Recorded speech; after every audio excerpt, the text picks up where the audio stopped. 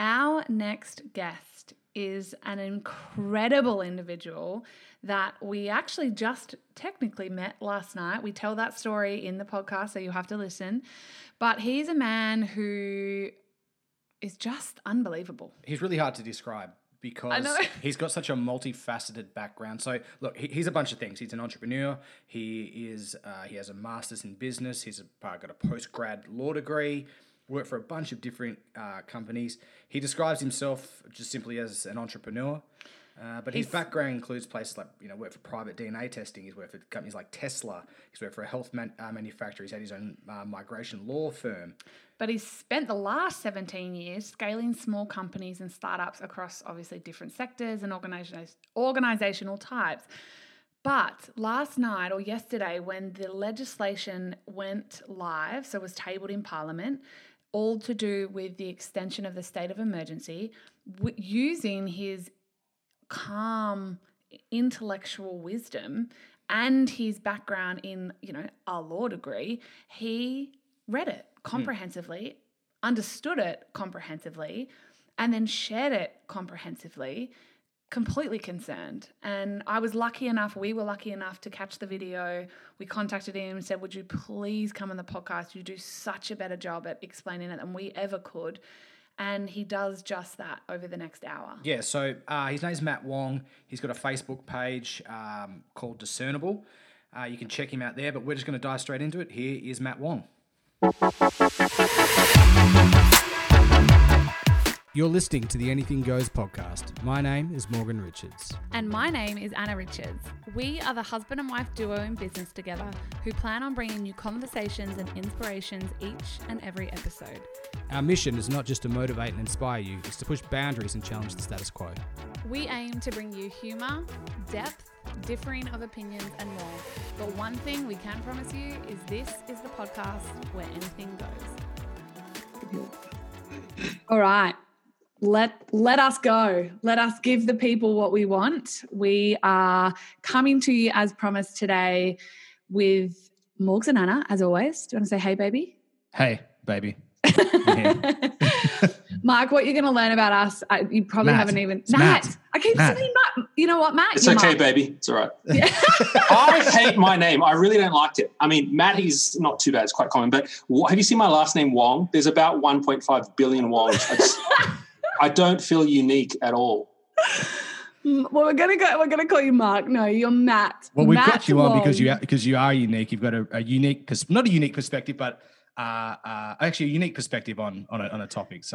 So here we are again. I just want to set this up for people so we've got lots of listeners that listen to the podcast, and then we have I've got lots of people then that follow Instagram, and it's unique to all kind of platforms. People that more listen to the podcast are kind of people that have known us followers essentially, but then at the moment there's this pickup of followers, and I know people that are going to listen to this one specifically are very interested in politics.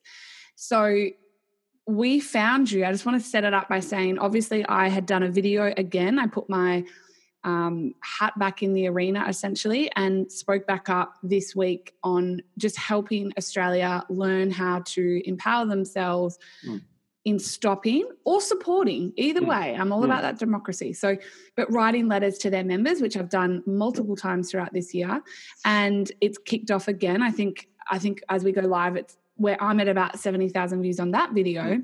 But it's a good video. Matt, thank you, Matt. What happened was I said, guys, we're gonna record this podcast because there's people, the number one thing Morgs and I keep getting is, but we don't understand, like we don't support the state of emergency because we don't understand it, which is a great position to have. But then also just very calmly saying, but what's so bad about it? I said, well, let's do a podcast on it. Then I got sent your video from just your Facebook page, Discernible, and watched it again and again and again. I would have sat and watched it 5 times in a row. Calm down. I know. It's only 8 minutes, so it was so good. But you just had such a calm, intellectual, but layman's term way of explaining that legislation and why it's not good. And so short of us jumping on here and having that conversation, which we'll engage, but you just did such a phenomenal job. So we wanted to get you on and you said yes, so thank you so much. But tell us a little bit about yourself, because you're blowing up as well. So tell us, Matt, that story I just said. Who are you? Where have you come from? So hit us. Well, I am a bit of a nobody. I mean, I have a tiny following on my Discernible page, 800 people. And I made this video and I just thought, this bill that they're pushing through is not good, because we're not talking about the most important part. We think it's the length of the state of emergency, but it's not. Anyway, we'll go into that. Yeah. And then now, I 28 hours or so later, I've got 65,000 views on this and over 1,000 shares. And, that's unthinkable. I think people are really shocked by what's happening. So, yeah, look, I'm just a guy who out of school started businesses. Which I love. Yeah. Well, people say, oh, wow, you're an entrepreneur. Listen, entrepreneurs are pretty sick in the head, okay? If you watch, there's a really cool moment in an interview with Elon Musk. I can't believe I'm comparing myself. I'm not. But Elon Musk and Joe Rogan. I love that interview. Well, there's two, right? Yes. And in one of them, he says, look, how does your brain work like this, Elon? It's so amazing. It just ticks over with these new ideas and we're all enamored with Elon. But then Elon looks at Joe and he says, but Joe, what if you can't turn it off? Oh, yeah. Yeah, I've seen this, yeah. JRA, yeah. It's the most eerie moment because you realize that it is actually a burden. Yeah. And in a much smaller way it has been for me, because I constantly get fired or I quit a job because I'm always trying to change things and, hey, let's expand to this. And look, I've done a deal with I was at Tesla and I said, listen, it was in the Sydney city. And I said, listen, the New South Wales head of procurement came in and I think we can change over the entire fleet of New South Wales police vehicles to Tesla Model S's. And you'd think that would be a good thing, but I just got into so much trouble for establishing that relationship. Really? You were I'm similar, but I call us psychologically unemployable. I'm going to put that on my resume. There you go. Like, we are just psychologically unemployable. I say this all the time. I'm like, I don't get fired. I just am psychologically unemployable. Like, I am my own boss. I get fired. You get fired. We would have to fire each other now. Yeah, true. And I fire you pretty much every day. So you do get fired. It's true. So obviously, Matt, like your story as well, I think you're not just someone on the internet who's just looked up the act and, look at this sort of stuff, right? You actually, you've been to school to learn about law, yeah? I went to high school. Now let's do some credentials then, okay? So I was bored in one of my businesses, making plenty of money in 2012 and went to law school because my careers advisor in school said, you're not good at academic stuff, you should do a trade. So I wanted to do a big FU to this woman and I finally went to law school I was 27 or something. And then I ended up doing postgrad law, migration law in Victoria. That was in Sydney. And then I did Victoria University, I did postgrad law. I tried to practice as a migration agent for a year. I hated it so much. I ended up going into more business and did an MBA and just really followed that path. So I'm one of those, if you look at me on LinkedIn, I'm one of those corporate-y, business-focused type. All my content's about business. So I'm one of those boring business type blokes. I am straight line. I'm fully vaccinated. My kids are fully vaccinated. I don't want to take the coronavirus vaccine because I'm looking at the risk factors of it. I don't take the flu vaccine. I try and keep a healthy lifestyle. But look, I have no problem with it. I don't believe in a lot of the conspiracy theories. So I tell you that so you understand how painful it is for me to start waving this flag of, hey, this proposed bill is sneaky and it's dangerous. Because I hate the conspiracy theorists that jump on social media and say this stuff. But it is so bad, I had to say something. No, but Matt, this is why I wanted you so bad on this today, because I think you bring that unbelievable calm logic to the argument in the sense that you just stated it. And I love that you preface that. Like, good on you. Like, I'm vaccinated. I'm there with you too, by the way. Yeah. But I love don't that. take a flu vaccine or anything. Yeah. But I am vaccinated, so not autistic either. Maybe a little bit. You're definitely on the spectrum, honey. It's a spectrum. Yeah, you are definitely on the spectrum. No, but I love that. And this is why we wanted you, because you have that real voice of reason and can bring that law intellect to it. And I have to say, as I watched it over and over and over again, I said to Morgs, there's law in him, because nobody can, unless you've otherwise worked in politics. So my background was in federal politics for 4 years, psychologically unemployable.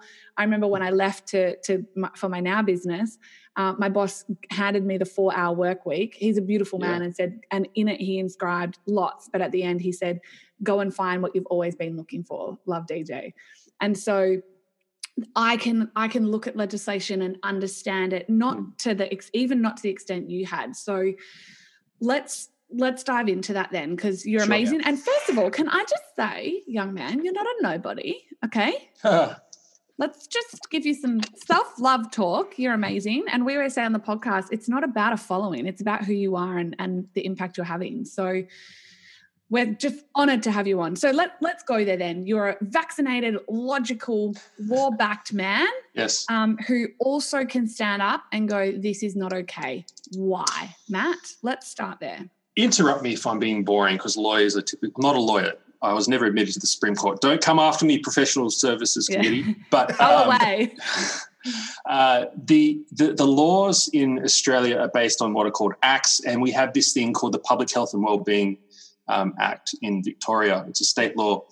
So you have to understand that this act, it lays out a whole bunch of stuff that is generally designed to keep us safe. And it's only in the back of the Act, in sections 198, 99 and 200, where these 3 sections create what's called emergency powers. And this is what we're all jumping up and down about, these emergency powers.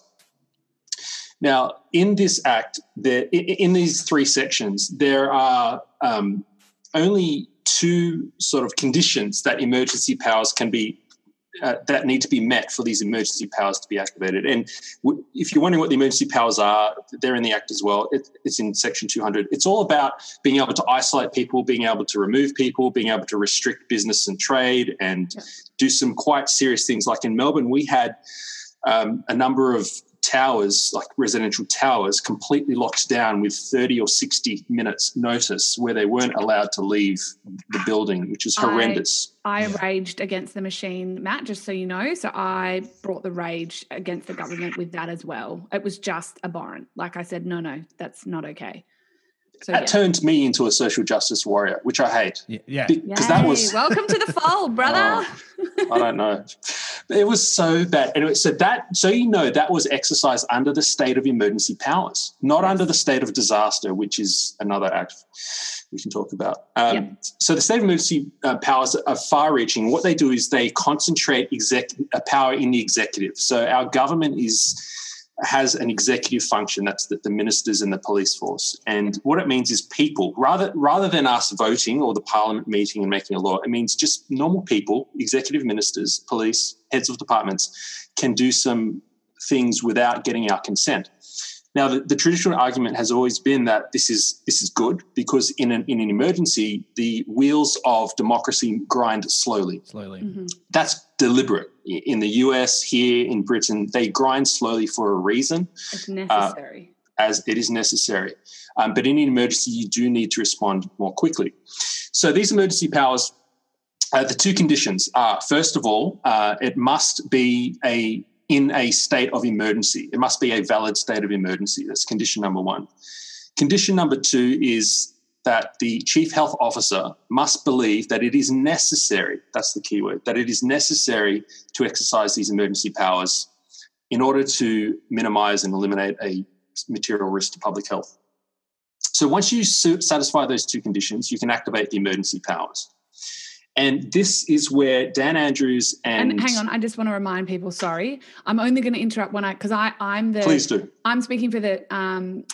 like I always think, okay, someone may already be lost. So remember, everyone, that to enact the emergency powers, Matt's, in this law, it is things like detainment, which it is, detainment, social distancing, closing premises. So he has to, there's a small group, a subset of people right? So reiterate that. So I just want to remind people again, because layman terms is powers from a subgroup of small people. Once they feel it necessary, they can then enact the powers of detainment, social distancing, closing premises. And warrantless searches. So they can come in your home. Yeah. Warrantless searches, people. Listen. So the thing is, we live in a society where we've all signed up and said, look, we'll make a government. This is just a short history of 500 years. We'll make a government. We all subscribe to it, and we'll give them some powers, but they can't just go around and randomly lock us up for no reason. Here are the rules. And that's what we're talking about, these conditions. Here are the rules. And in times of severe emergency, okay, you can suspend some of those checks and balances, and we will just trust you. So that's really what we've signed up to do. And so the Dan Andrews government and the mainstream media have this issue mostly correct. It is true that a state of emergency is required for forced isolation, for restriction on gatherings, and for wearing of masks. It has to be there, otherwise they can't do that kind of stuff. That's true. But as with everything, the devil is in the details. So if you have a closer look at this exposure draft, which you can see at the Department of Health and Human Services website, which is the Victorian government department that administers the powers under this act, you can Google, what would you Google? You Google exposure draft Public Health and Wellbeing Act, or go to my discernible, I've got it on there. Yeah, go if you want to link to the act, go to Matt's page on discernible. We'll link it all in the show notes. And we'll link it in the show notes too. Yeah, definitely, for sure. Great. It's not a very long document. It's only like 4 pages long. So this is the bill. A bill is presented to parliamentarians to vote on. They vote. It says we want to amend the act, the law, and they vote yes, then it goes through, and that's how it works. So at the moment, this bill, this exposure draft bill, wants to change both of those conditions that I talked about, that there has to be a state of emergency and that it has to be necessary to minimise a material risk to the public, those two conditions. They want to change both. So the 3 main changes of this bill I can go through now. Yeah, do. The first one, which is what everyone is talking about, is they want to change section 198, which talks about the length of time that a state of emergency can be done. So what the deal is the Victorian government can declare a state of emergency for 4 weeks. Every 4 weeks it has to redeclare it. Now, the legislation is designed in such a way, it says in 198 that you can only do that 4-week extensions for a maximum total period of 6 months. You know, it's called a sunset clause. It's fair and reasonable. It's reasonable. And look, we can our parliamentarians can come together as they're trying to do now and create a new law and extend it, and that's valid. You know, if we want to vote and extend ourselves and put ourselves under that again for another 10 years, go for it. You know, but at least the parliament comes together and does it. Yeah. Now, the 6-month period is coming to an end. So that's why the 13th of September everyone's talking about in the news. That's the sunset date when the state of emergency in Victoria will end unless something changes. Now, they want to change in this bill the word 6 months to read 18 months. So they're going to amend section 198 to say that they can continue to do 4-week declarations for a further year from September 13th, so up until September 2021. And I just want to explain on this, because I know people are going to hear, because I did, Matt, to be fair, 18 months and think, oh my God, not 12 months, 18, just to reiterate to people, because it's already happened for 6. 18 means it's happened for 6 plus another 12. So it's still an extension of 12 months, not 18. It's just you've been in that state of emergency for 6 months. We've already served 6 months of our sentence. Served 6 months of your sentence. Exactly. And can I just say as well, like some people will hear that and go, oh, you know, it's only an extra really 6 months, potentially 12. Mm-hmm. It's not a big deal. Well, if it's not a big deal, why have it at all in the first place? Exactly. Say that louder, Matt. Yeah, exactly. So anyway, carry on. That's just my 2 cents for the moment.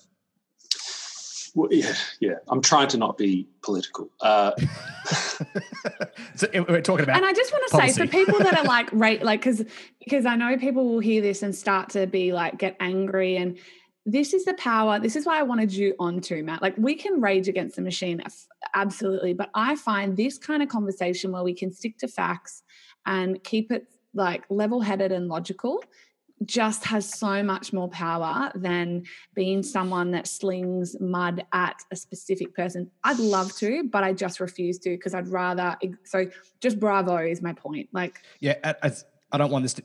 It's not. I don't want to make this like a left versus right, like Liberal versus Labor sort of discussion, because even if you look federally at ScoMo's camp, they've had huge failings in the way they've done things as well. Yep. So, and look, I'm giving Dan Andrews his due. Like I'm saying, he's mostly telling the truth, people. He is not trying to destroy our life. Can I just say this? I'm no fan of him at all. I'd much rather vote for his opposition. But Dan Andrews has our best intentions in mind. Now, he may be deluded, and you may think that. I might actually think that looking at this draft bill, but I am certain that he's not trying to destroy us. And if you look at that man doing his best, which may be woefully inadequate, but he's doing his best. This is the problem. If in my video, I posted this quote by C.S. Lewis. It's a long quote, so I won't read it. Say some of it, because a lot of people, I shared your stuff on my Instagram, and I get thousands of messages, and people went and watched it and then said, gosh, that quote really resonated with me. That's it, I get it. So say some of it or say all of it, by all means. So of all tyrannies, a tyranny sincerely exercised for the good of its victims may be the most oppressive. This is what happened I believe, in places like Fidel Castro's Cuba and Nazi Germany initially. I'll continue. It would be better to live under robber barons than to live under omnipotent moral busybodies, SJWs and the like, because robber barons' cruelty may sometimes sleep. His cupidity may at some point be satiated. In other words, he may kind of tire from tormenting us. But those who torment us for our own good, which is what's happening, will torment us without end, for they do so with the approval of their own conscience. And this is the reality of power, when power corrupting. Yeah. Do you think I would be any better as the premier of this state? I hope so, but probably not, honestly, because every time we see people rise to power, to positions of tyranny, they don't do it with a sense of I'm going to destroy your life. They always do it for noble purposes. They always they always think I could do it, but my brother does it. I love my brother, but he has this idea, look, if I could just be the PM, I would fix it all. But don't you know, that's what ScoMo thinks. That's what Julie Gillard thought. That's what Dan Andrews thinks. We're all trying to do our best. Yeah. Yeah. And I say this all the time. Like, I've always taken the person out of politics in the sense that, like, I won't ever begrudge the person. I just look at their policy, and it just, to me, it humanizes politics in a way, without making it personal always. But I will say, unfortunately, at the moment, like, Andrews, yes, I have to trust he's doing his best. But when this I have to trust that he believes he thinks he's doing his best. And I agree with what you're saying. I would probably be somewhat worse in the same situation. Maybe not, because I did notice today that the head of the AMA has come out, Julian, I've forgotten his last name. He's requesting a royal commission into the way the Victorian government has handled this whole thing. And to quote him, he called it a slow-moving car crash. It is. And I want to say, and then I want to get back, like, lead you back to the legislation. We've interrupted you, but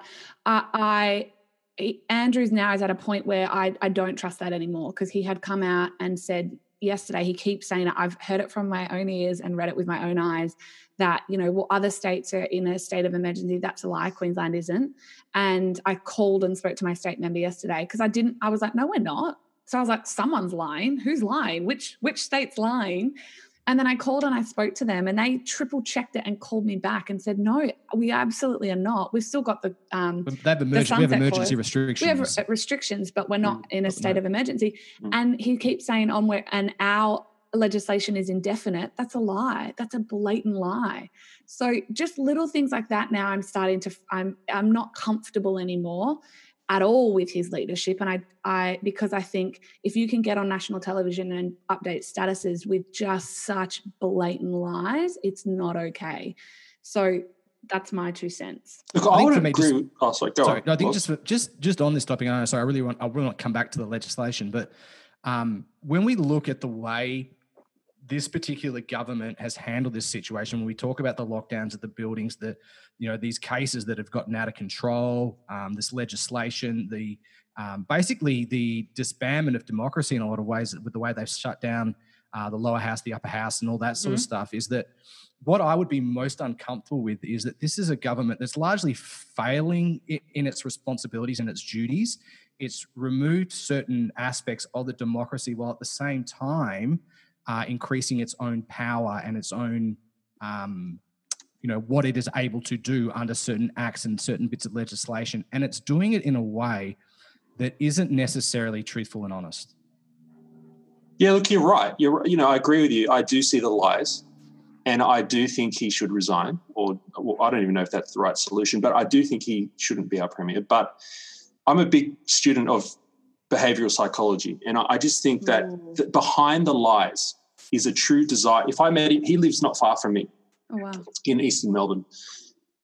If I saw him on the street, I would have a lot of compassion for him, even though I think he's terrible and should go, and I think he's wrecking a state. I think it's a slow-moving car crash. I think the data supports that.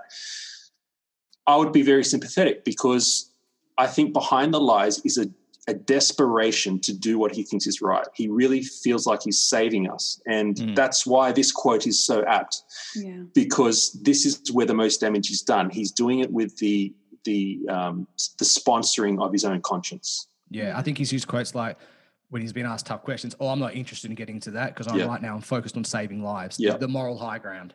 He's on a crusade. He's on a crusade. Yeah. So I'll look in there and say, hey, thank you so much for, you're on your crusade trying to save us, but you are bloody wrong. You are destroying lives, mate. I really need you to sit down, have a cup of tea, and let someone else do a better job. And this is so important, and I'm glad it went here, because I think, again, I do always say that politicians are humans, and they do often do their best. And I know we do. It's scary because lives, I mean, the suicide rate, I'm going to say it, like the suicide rate in Victoria specifically, I mean, nationally, is killing more lives at the moment than the virus. Fact. The data is there. Yeah. 50% increase with roughly half under 18 is what I've seen. So I think it was up to 4,500 projected instead of 3,000 for the year. Yeah. So that's a massive increase. So so there's so much emotion. People have lost their jobs. So it's an emotional, hot topic, and everyone's confused. But also, we have to try and put the humanity back into it, in a sense, without also, like I always say, see the person, absolutely, but you can still this is such a powerful conversation to me, because I think, we have that calm empathy for him, but it's like, nobody should resign. Like, you can have that empathy for someone, but still absolutely hold your ground, looking at data and knowing the facts. So, I'm just excited to help educate people, because I think the greatest feedback I've had, Matt, is that people are just so confused. So if we can keep breaking this down for them, it's just so empowering for them to go, okay, I can have empathy, but now I understand under no circumstances should this legislation get through. And I'm glad I sent my email. Well, apparently today they're doing a 180 on a lot of it as well. There's come down to one independent. Again, let's get into this, because what they're doing a 180 on is the length. And as you mentioned in your video, that's not the real issue. So so we've covered what the first thing they want to change is the length of time, to make it a further 12 months of state of emergency, which is not lockdown, people, okay? Look, it could be, it could not be, but the power behind the lockdown is a further 12 months. Can you just, sorry, Matt, can you say more on that? Because I do want to clear that up. I just know I'm just hearing from everyone, like, that was the thing. People keep going, shut up, everyone. 12 months extension doesn't mean a lockdown. No, it doesn't. But it allows the powers for them to decide in a room without parliamentary procedure. So we have to be, the only way to disarm that it's not a lie, because they're correct. They're correct when they say it's not locked down for 12 months. But it's a sneaky trick, because the only way to disarm that lie is to acknowledge them. You're correct. Can we now please talk about the real problem, which is you're going to give unfettered power to a government who can continue to make this lockdown powers throughout the next 12 months. And they say, well, they won't. Dan Andrews said, not for a day longer than is necessary, not for a second longer will we have lockdowns. Well, why then are they altering these two conditions in the Act to make it far more easy, not just easy, far more likely to trigger emergency powers? So first of all, they've fulfilled section 1, the first condition, that there must be a valid state of emergency, right, by extending it for another 12 months. So we're set. The second condition is where the nefarious changes are. The second condition, remember, is that the chief health officer, who's Brett Sutton is it Brett Sutton? Yes, at the moment, is that he must believe it is necessary to exercise emergency powers to eliminate a risk to public health. And this is the next two changes. Mm-hmm. So the first thing they want to do is they want to insert, and you can read this in the draft exposure draft bill, they want to insert the word reasonably into section 199 so that it reads, the chief health officer needs to believe that it is reasonably necessary. Seems like a small change, but it's not. This is the kind of stuff we went through a lot in law school, and you'll see in live court cases that they argue over the intent of legislation by words like that. If Brett Sutton has to believe that something is necessary, he has to then justify, hey, I exercised this emergency power and it was necessary for these reasons. Here's the data on COVID-19 or whatever. He's now only going to have to say, it was reasonably necessary. So it weakens the standard of proof that he has to provide to justify use of emergency powers. Okay. Which is dangerous. Well, I don't think that's necessary to put the word reasonably. We know that the science on this particular pandemic and COVID-19 it evolves all the time. Exactly. There's different studies coming out that, like you mentioned, wear a mask, don't wear a mask. Okay, it has some effect. We're not sure how much effect. I saw one the other day that said that people who have a deficiency in vitamin D are more likely to experience morbidity and high mortality rates as a result of COVID-19. So perhaps staying indoors in lockdown may not necessarily, they don't know, be the greatest idea if we want to try and reduce the impact on our health system, because obviously if you're not getting enough sunshine, not getting enough vitamin D, that can have an adverse effect on your chances of actually surviving it or experiencing harsh symptoms if you contract it.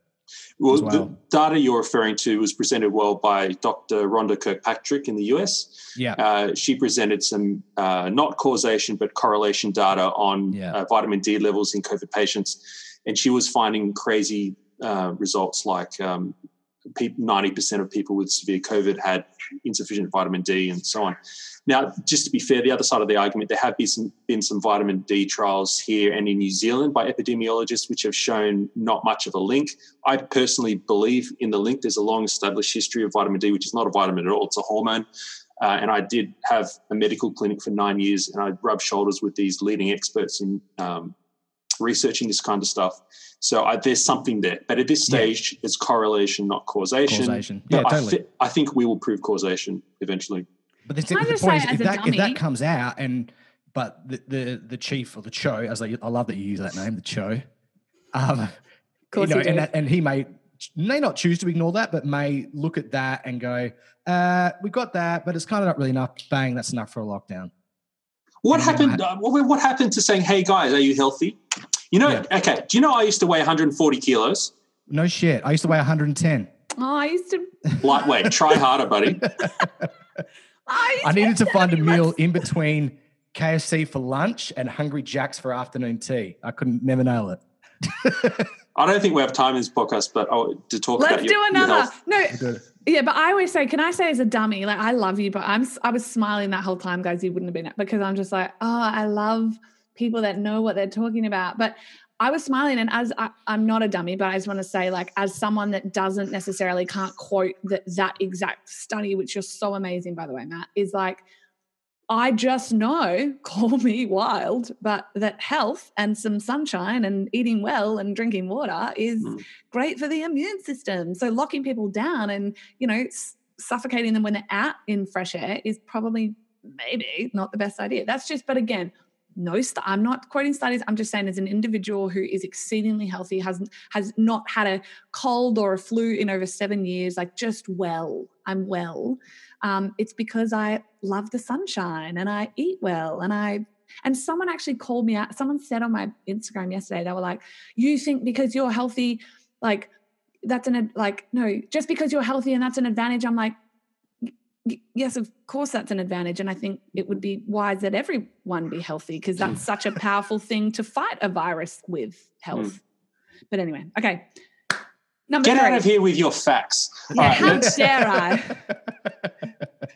I can't believe we're not talking about that stuff. Get out there, get fit, whatever. So I'm just aware of, I've got plenty of time, but I know you probably don't want to go on for an hour and a half. Oh, no, we need to get. We need to at least look. We're good for however long you're good for, but obviously, we want to make sure we cover the key things about this legislation as well. And I think we were just talking about the powers of the Cho, terms like reasonable, and I'm familiar with terms like reasonably practical and things like that, just through my own background and work experience and things. And they are, like you said, they're hotly debated. They can be hotly contested terms.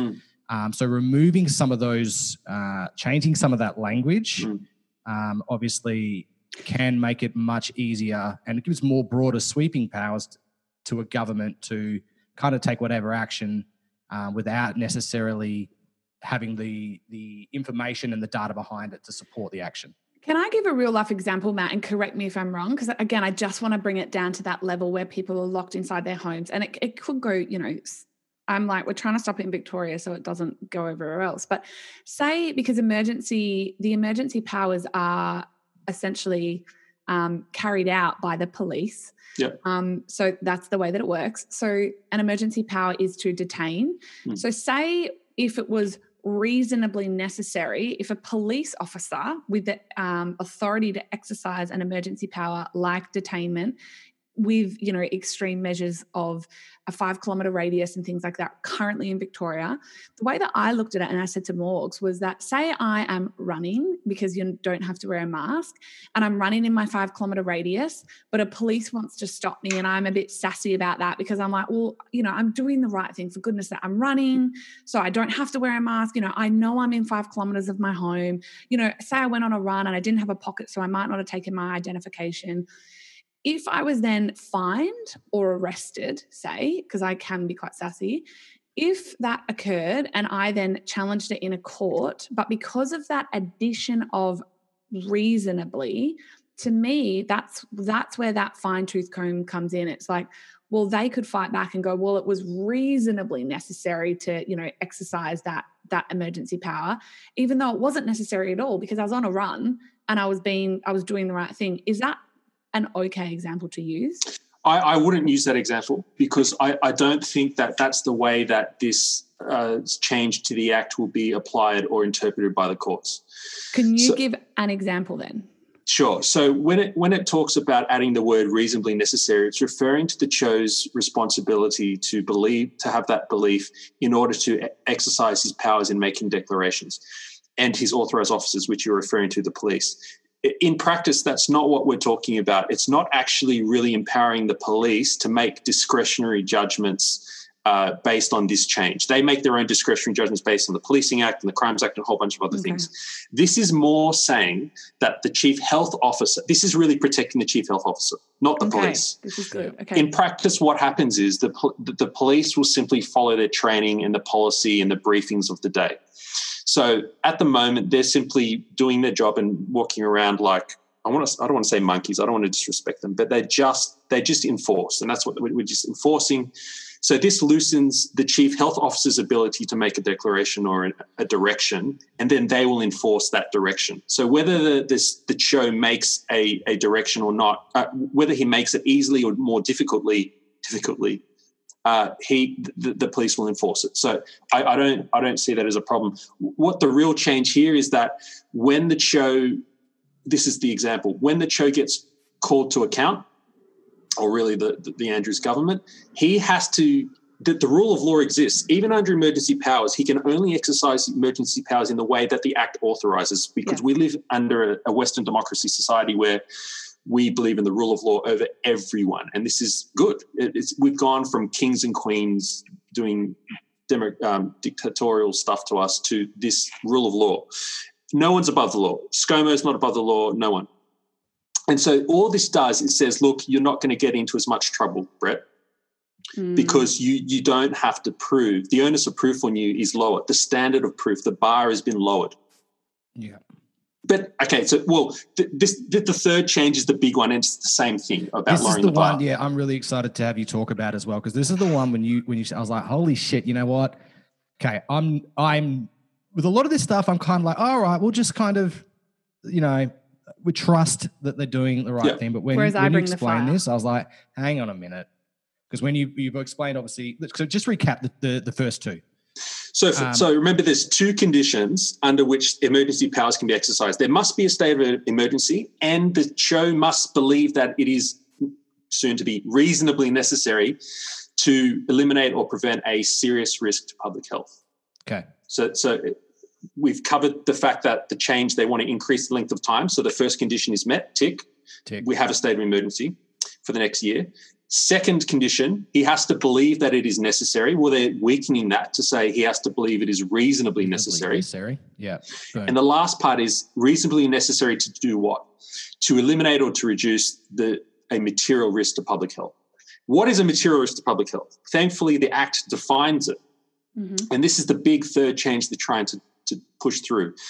The bill wants to put a new section 3, subsection 4. Was it section 4, subsection 3? No, it's 3, subsection 4, I remember. 3, subsection 4.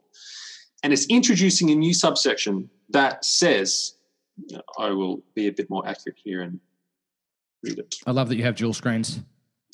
I should send you a picture. I have 5 monitors. Oh, wow. In front of me right now.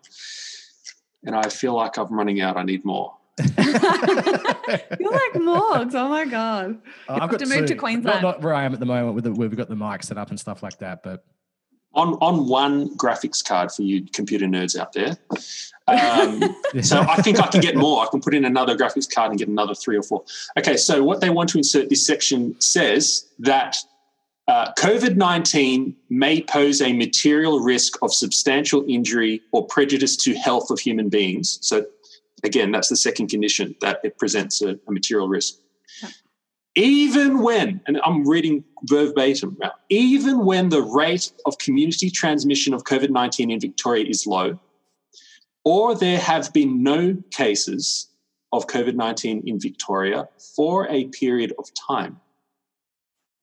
So what we're talking about here now is enshrining into our legislation that COVID-19 is a material risk of substantial injury or a prejudice to our health, even when there are 0 cases. It doesn't matter what scientific consensus or evidence or developments come out in the next 12 months of this state of emergency, because it's enshrined in legislation that it's a risk. So it permanently gives a tick to the second condition of the emergency powers. There is no reality under which the government cannot point to those 2 conditions in the Act and say, we tick. We can exercise emergency powers. Because we're not even talking about the presence of deaths or the lack of deaths. We're talking about not even the presence of cases. It says no cases. Yeah. COVID-19. Now, okay, let's be fair to the Labor government. I've had 2 MPs reach out to me personally since my video went viral and ring me on the phone, and I should probably not put my personal phone number out there all the time. But they don't call me, people. I've got kids. I'm a family man. All right. Yeah, so I love that. The Labor messaged me on social media. An MP briefed me and said, listen, the only reason we want that section, new subsection, is to protect the Victorian community. In the odd case that Victoria has 0 cases and neighbouring states have many cases. Can I just play devil's advocate? Hold that thought, because I know where you're going with it. Because hold the thought, because guess what though, MP that called Matt? That's our current reality. You guys are the ones with all the cases. New South Wales is fine. Queensland is fine. Perth has none. They don't have this legislation. So I just want to.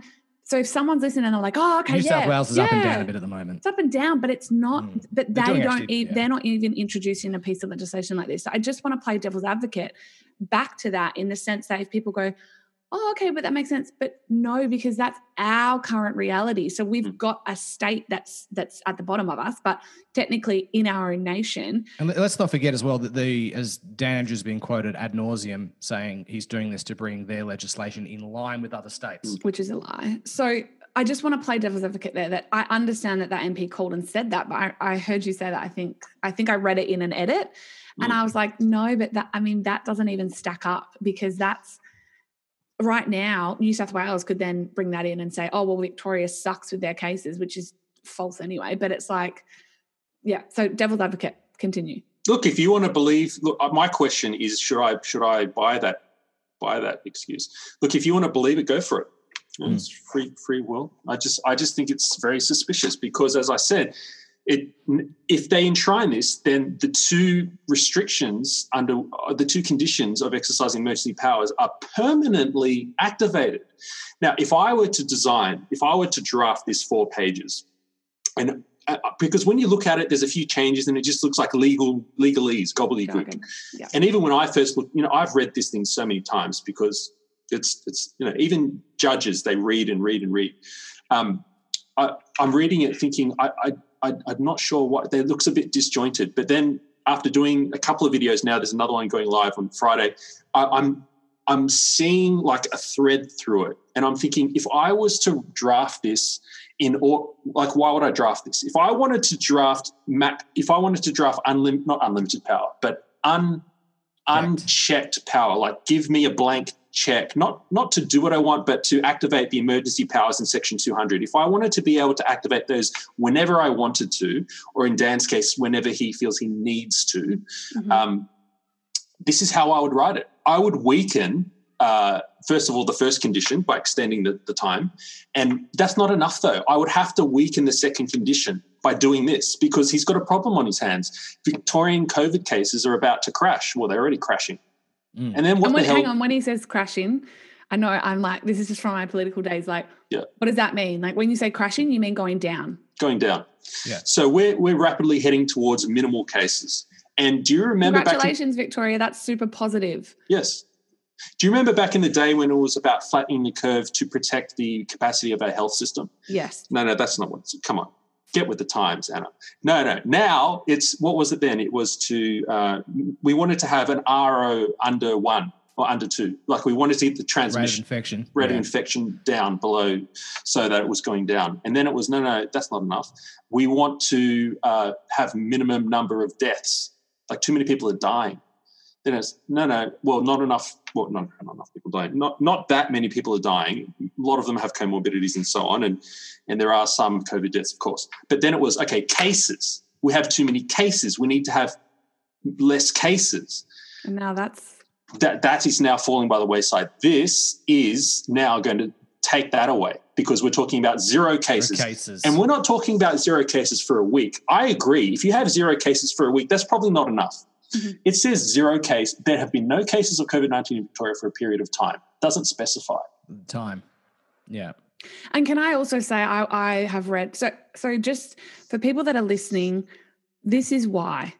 I just want to take it back to that, because the conversations that everyone are having across the nation, but specifically let's help Victorians in Victoria, are pro and like against and for the legislation. The question has stood with, well, what is, people are, what is a state of emergency? So just hopefully we've explained that it's powers that a small subgroup of people essentially have to make executive quick decisions. And that's why when you hear people like myself or Matt talk, and Morgs talk about unchecked power, it's that. So they don't go before a parliament and decide to lock you down. It's the Cho and the Premier basically sitting in, and a minister, or who I don't even think, I got told the other day, the not the Cho, but someone else, like one of the executive powers that sits.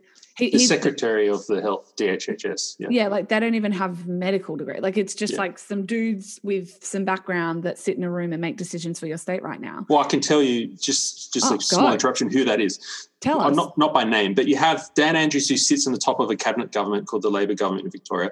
They have ministers. The Minister for Health, Jenny. She got a funny last name, yeah. So do I. So Jenny sits, she's the Minister for Health, and she has all the responsibilities and powers in the Act. She then goes down to the Secretary. The Act talks about a Secretary. Yeah. Who that is, it's a unelected government official. It is the head of the DHHS, the Department of Health and Human Services. Yep. They then, under the Act, have to appoint a CHO, the Chief Health Officer. That's Brett Sutton. Brett. Okay. Brett Sutton, then he's the only one who has to have the medical degree. I'm 80% sure on that. I should check that. That the secretary doesn't have to have one, I'm pretty sure. Then the CHO then can appoint authorised officers underneath him. And authorised officers are police? It can be anyone in the Act Okay. that is reasonable to be that. But interestingly, councils are written into the Act as authorised officers. But, it can be anyone, including the CHO himself, not just people he delegates to. So it doesn't necessarily have to be an officer. Could it be a non-government person? According to this, yes, according to the Act. But there are protections, like they have to be reasonable that person has the capability to exercise their powers under the authorised, So technically, you could say the police are authorised officers.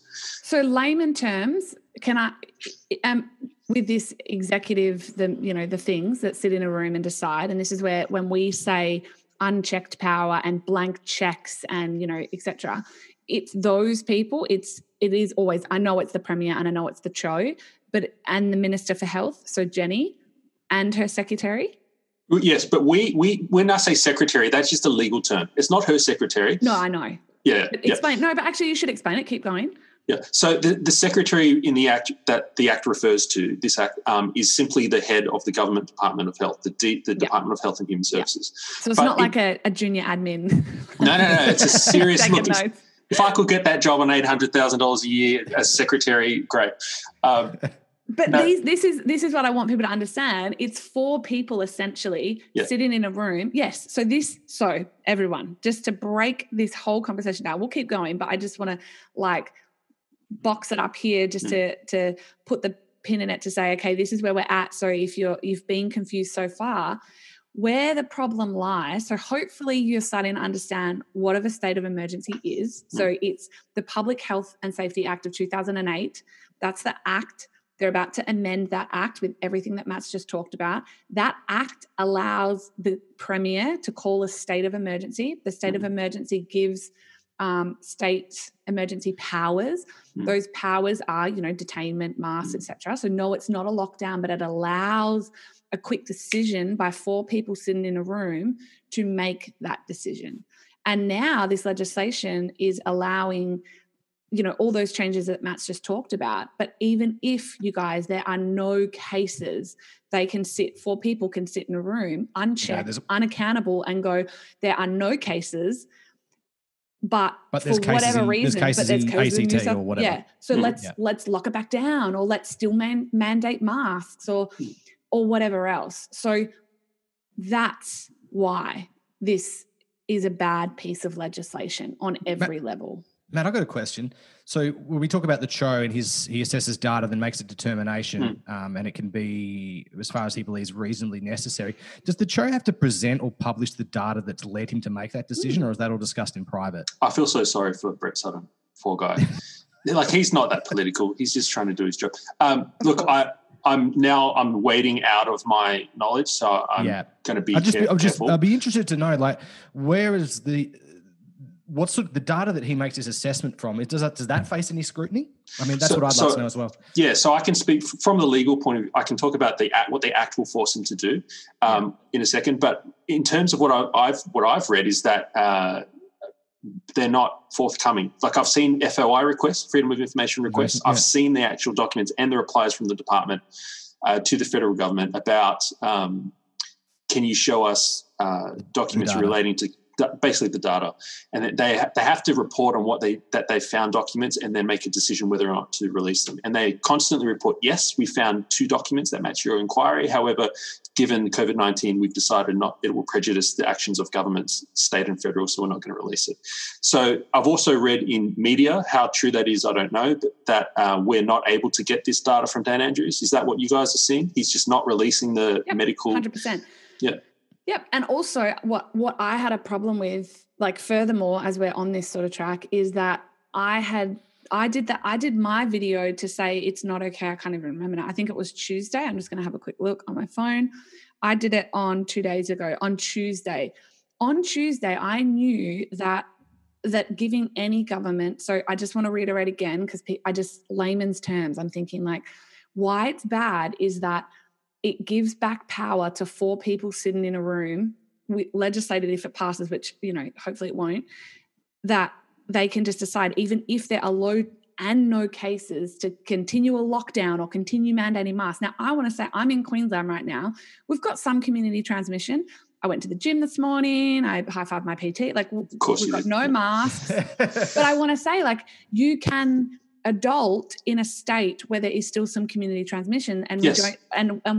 we don't have 4 people sitting in a room with legislation that backs them to say, even with no community transmission, they can lock us down or make us wear masks or detain all the things. So I think the concern. Hang on, Bob.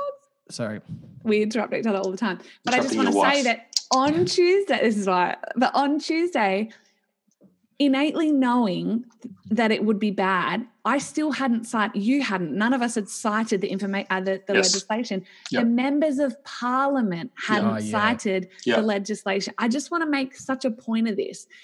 Yesterday afternoon is when this legislation was tabled by Dan Andrews. He wants them to vote on it in a couple of days. So the fact he already had numbers. So, this is the thing, because, if Dan Andrews comes out, that's the government, right? So Dan Andrews is going to come out and go, this is the legislation that we're going to put forward. Labor have to vote that way because that's the majority of the government. But I just so not only does he not have to provide, medical proof and all the things, he wasn't even providing the legislation tabled, just like he didn't with Belt Road and still hasn't, but other topic. But he hasn't tabled or hadn't until yesterday afternoon. We can only have this conversation now, and you could only do that video so brilliantly because he had only just released it. So this is something else I want people to understand, that now you have listened to this and you're starting to understand that, yes, a state of emergency piece of legislation extension is horrendous for my state in its current form. Your members, so if you have a Labor member or senator and currently one crossbencher, but they were like, yes, we're for it, without even citing the legislation. And that to me is just not okay. And it happens, look, it is not unique in not unique in Parliament. Like federally, it happen often, state, but I just think when it comes to what's going on in the world, there should have been more of an onus of responsibility on members to at least have cited this information. At least read the act. At least read the act.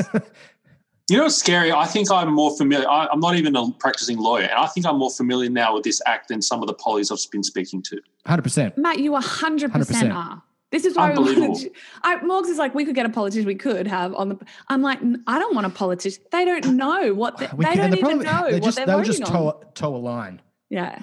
This is why I'd like to get Jeff Kennett on, right? Because he's a former Premier. Not toe the line. And gives no fucks. Yeah, that's so true. It just says it how it is. So I think when I interrupted you, I had a point to make. I can't remember what it was. I'm spewing. It was a good one too. Anyway. Interrupt me when you remember that. But from a legal perspective, anyone can be called to account if they don't abide by legislation, by the act. So the show can be called, this is why they're loosening it. This is what you would do before, if you're scared of people bringing action against you, you would loosen the rules on yourself. And this is exactly what I would do if I was nefarious. And so this is going to make it harder when any of us bring action against them, because there are sections in the Act that allow for compensation. Did you know that? You can actually apply for compensation if any of these exercising of emergency powers affects you. And it was done in error as well. There's big compensation sections in the Act. But he will point to this. Yes. I was validly acting under my powers in the Act. Which were because it was reasonably necessary. And moreover, look, there were no cases, Brett. No. No cases is still a material risk, as said by section 3.4. All right, so bang, he's dismissed. Yeah. And so this is where I wanted to go. So right now I have a couple of like little insiders inside state parliament, in the cabinet, on both sides. So I'd never give it away, but they have come to me this morning letting me know that they've cited Andrews has amended it to get Catherine Cummings over the line, because he's trying to pass it obviously in the Senate, and she is pushing for 3 months. So the legislation be extended for 3 months. Andrew still wants 6. 6. So this is the debate currently happening right inside Parliament House right now. What about the other bits? Was it just the this time? is what I wanted to say. So no, there isn't an amendment on that. So this is my point. This is why I wanted you on. Before I got that, just before we jumped on the podcast. This is the thing, Matt. This is why I loved your take on it. I was so focused on, because that was all I knew at the time. That was all he gave. And I feel like now Andrews almost has done it, can I just be honest, as a distraction. So ambit claim, we have, it's clever. Like, it's almost like, okay, so no. Okay, I'll change the act. I'll go for 12, and when they kick up, I'll get 6, no worries. Or 3. Then, but the most important part almost now, so is that third part. It's that third amendment. It's all. I also don't. I vehemently disagree with the 12-month extension. I disagree with the time, but I vehemently disagree. Furthermore, with all changes. So, what would you, as a reasonable, level-headed, intelligent individual who does have lots of background in law, would you say remove those amendments altogether? I've been pushing MPs to okay, you want to go for a longer period of time, we can stomach that, maybe. Okay? I know people yell at me for saying that. But you're being level-headed, that's fair. Yes. But please do not weaken the 2 conditions under which you can exercise emergency powers, and certainly don't enshrine in law, for God's sake. The law is slow-moving, right? Don't enshrine in law a scientific principle that COVID-19 is a risk with no cases, because it's an open blank check. And, this is one of the criticisms we have. The people who have been criticising this stuff, the people on the other side criticise us for not having a solution. So what, you want to open up the country? What, you want us to all get coronavirus? You want to kill grandma, whatever? What's going to happen when if this doesn't pass? Let's talk about that. If it does pass, okay, we kind of know. If it doesn't pass, if the state of emergency elapses on the 13th of September, are we going to descend into anarchy? No. Are we going to be plunged into the mighty sea of coronavirus, as Beijing famously said towards the USA? The state of emergency may be gone, but do you know what's not going anywhere? The decent, hardworking Victorian citizens, as Dan Andrews keeps calling us, they're not going anywhere. Those level-headed people are still going to be there. And I think if the state of emergency disappears, we will be, for the first time, allowed to go about our lives and exercise voluntary compliance, to be rational, to be thoughtful, and to live our lives in a cautious way that doesn't require the violent use of Dan's big stick. And so my real question is, are we ready to stand up and prove to him that we are adults and we can manage this? Take us to church, Matt. Are we simply just going to stay under the Jeremy Bentham's panopticon, which if you're familiar with principles of policing, there are 2 ways to police a population, either with a big stick and fear of being caught, which is Jeremy Bentham's panopticon, which we'll talk about if you want, or you can do it through consent. And our entire policing system and governmental system is built on consent. Okay. The police rule as members of our community rule. The police exercise their powers as members of the community. This is based on the Peelian principles of policing, which were established in the early 1800s in Britain. The police are taught this in the police academies now. You are not special. You are the community, and the community are the police. Yeah. You're just simply exercising powers to protect them, and that's policing by consent. Yeah. That's what they're taught in our police academies in Australia today, so that they keep the community on side. That's what you want. You want the community supporting the police force. What they do in other countries, dictatorial countries like North Korea, like China, and America is increasingly going this way, unfortunately, is Jeremy Bentham's panopticon, which is this thought experiment this philosopher did of a giant prison in a circular shape, and all the prisoners are in cells on the outside, and in the middle there's a single guard, but he's got mirrored glass, so nobody can tell which way the guard is looking. And the theory is that you'll be so afraid that the guard is looking at you at any one moment that you will not misbehave in your cell. But the truth is the guard can only look at one cell at a time. There's another 4,000 cells around him that he can't look at. So you're policing through fear, through a big stick, not through consent. And that's what I feel now. When I go out to my letterbox, I was told that I'm supposed to wear a mask when I go to my letterbox. Now, I didn't get fined for going to my letterbox for not wearing a mask, but every day I go to my letterbox, I feel that tinge of fear. I feel I'm in Jeremy Bentham's Panopticon. I feel that big stick. And if a police showed up just driving down my quiet street, I automatically have an offense, a defensive reaction of, oh, don't come here, I'm just going to my mailbox. Yeah. They are shifting the principles of policing from consent, the Peelian principles, over to the Panopticon principles. And that is what you do for children. I don't know if you guys have kids. I have kids. No. And you treat them like that. You have to. Yeah. My kids are 1 and 4 years old. You do have to rule their lives because they have no idea of what's going on. But that is not how you treat these level-headed, good Victorian citizens. For God's sake, you call us that, Dan? Well, then why don't you treat us that way? Exactly. And I said this to Morgan last night, Matt, but I just was like, take us to church, keep going. Like, because this is what I wanted. You were just you have a far more eloquent, intelligent way to explain it. But I said to Morgan, my greatest upset and fear and ferocity and fire to speak up like I have and put myself back in the arena and, cop the criticism and done all the things for Victorians is that somewhere along the line, but I actually understand it psychologically now because it's that exactly what you just explained. I said, they've forgotten that they're adults that can go outside and follow rules. And so many people go, but we didn't. No, you did. I feel like you did. I feel like it's just that you had a government that had a failing in a hotel quarantine and that guy slept with the thing. And, you followed rules. You did the best. People had parties. So did we. And we're okay. We didn't personally, but I'm saying like there are absolutely groups in every society, people that aren't going to follow it perfectly, but the vast majority, you guys are adults and you're self-respecting adults. Like when the state of emergency ends, your cases are going down. I'd say, I don't know the numbers today in Queensland. And I speak to Queensland because I live in Queensland, but there are cases, but we're doing okay. We respect social distancing. We do in shops and stuff. Again, not everybody does, but we just have that onus of responsibility on ourselves. And you can too, Victorians, is my point. Like to speak further to Matt, like you can too. You do not need a further extension of emergency with amendments that completely take away individual freedoms with no thought to future science that could completely change exactly how we operate and the way that we look at things.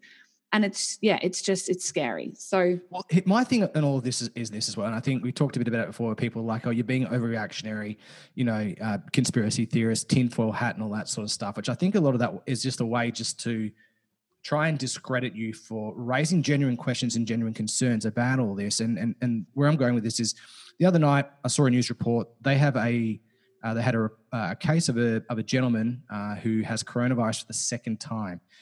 When they studied his blood, what they found is that he doesn't actually have coronavirus the second time. He has a new strain of it. So it's actually mutated. So what they're saying is that the development of an anti-vax, of a vaccine could well be good, but if it continues to mutate and change, it may become like the flu and seasonal. It changes every single year, new vaccines every sort of year. So what are you going to do then? You're going to continue to lock people down. What's going to happen when the government money runs out? Will you still be like, oh, it's all okay when you're losing your house, losing your home? Will you think it's still people being overreactionary then? Or will you think that, hang on, shit. You go, where's Anna and Matt?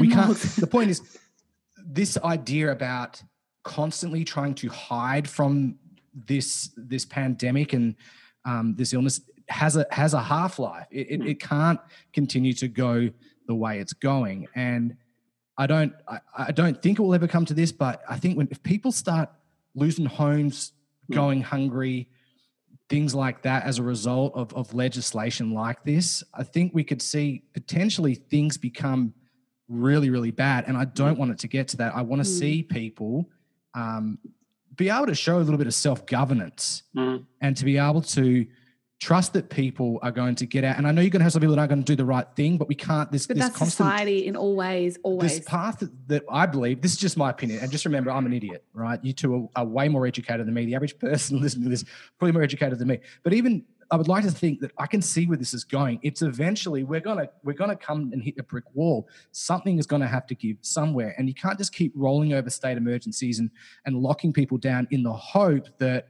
this is just going to go away. Because at the moment, it's looking like this is going to be something we're going to have to live with for a long, long time. Well, look, proof is in the pudding. If you're going to get someone like me and my little wife with her 2 little kids in a pram to go to a protest, which is what we're considering doing, you've lost the plot. How did you lose the centre? How did you lose mainstream people like me? My wife is a little Swedish girl, and she's not scared, but she doesn't want to stand up for this. Yeah. And she's going to come with a 1-year-old and 4-year-old in a pram because it's affecting the kids. Yeah, she's going to protest. I mean, my God, you've got mums going to protest. This is not conspiracy nut jobs now. No. Yes. And this is the thing as well, Matt, like the politicians I've said this before, said this to Anna, love to stand up and say we're all in this together. Dan Andrews is not in the same, is not in this with you. He's not at home, you know, in your position, your unique position. We're not in the same boat as you. We're in the same storm, different boats, right? And this is the thing. They keep coming out and saying, like, you know, we're going to get through this. We're all in this thing together. Unfortunately, when you're making decisions that impact people's lives, you can't say that we're all in this together while you continue to receive your government income, your government perks and all that sort of stuff as well. I find it really disingenuous. It is. All right. Gentlemen, I'm only aware, like, why we put limits on it, essentially, just so everyone knows. Your time. No, well, A, conscious of your time, but B, people have an attention span of 6 seconds. So Joe Rogan would disagree. He would. I know, and I feel like this will go. Like I'm like, I trust that this podcast will go that way. We just love this. We had no questions. We had no prep. We were like, let's just hit record and go. So. But we are so grateful for your wisdom and your humor. You'll get to know Moggs and I. I feel like we will. Great. When we get to Melbourne, I don't know if you drink. We're taking you for some food and beers, or kombucha and organic salads, wherever you are on the spectrum. But just thank you for speaking up. I know that you only have previously spoken about business. They're all your videos, and you are someone that has been so in the center, and so you are reasonable and intelligent, and you just are giving so much by having this conversation, by doing that video that you did. So just receive that gratitude and thank you so much. And I feel like we are definitely going to get you back for lots more, if that's okay. For lots of things, business chats. We have our own business. I'd love to talk business with you. I'd love to hear more of your story. Hey, listen, I really appreciate you guys. It's been good to get to know you even beyond the podcast. You're pretty funny people. Cool. I like it. Yeah. Cool. I think we should be hopeful in the end, guys. Like, I hope it wasn't too negative. The truth is we could do this. Well, let me say, I love you said that, because that's my biggest thing. I always say, don't lose hope and never feel like it's the end. Like, so Matt's educating you and I'm leading the protests, like, in the sense that, like, Matt's just explained why you need to keep writing the letters. That's what it comes down to. I've been inside those parliament wall. I know you have to rally. It's power in numbers. Politics is numbers. So they govern to prove that they are worthy of governance in the next election. And they do that by validity of proof through their constituents. So the constituent holds the power. They do. And if they rally, which is what I've been leading this week, enough, they will vote this down. But now I understand the legislation even more. I'm amending the letter and including those 2 amendments, because we can absolutely stop this. So don't lose hope. Let's leave it there. But thank you so much. And we will chat to Matt again. Thanks so much for listening. And as always, we both hope Bye. you get out of it that you can use to challenge your own status quo. And if you liked what you heard, it would mean so much to us if you shared this episode on your socials to help us get our podcast out in the world. Don't forget to tag us as well so we can thank you personally. And if you're loving the conversations, leaving a review on iTunes simply by going to the podcast, scrolling down and clicking leave review will help even more people find us too. And we would be so grateful. And until the next episode, we will always be cheering on your success.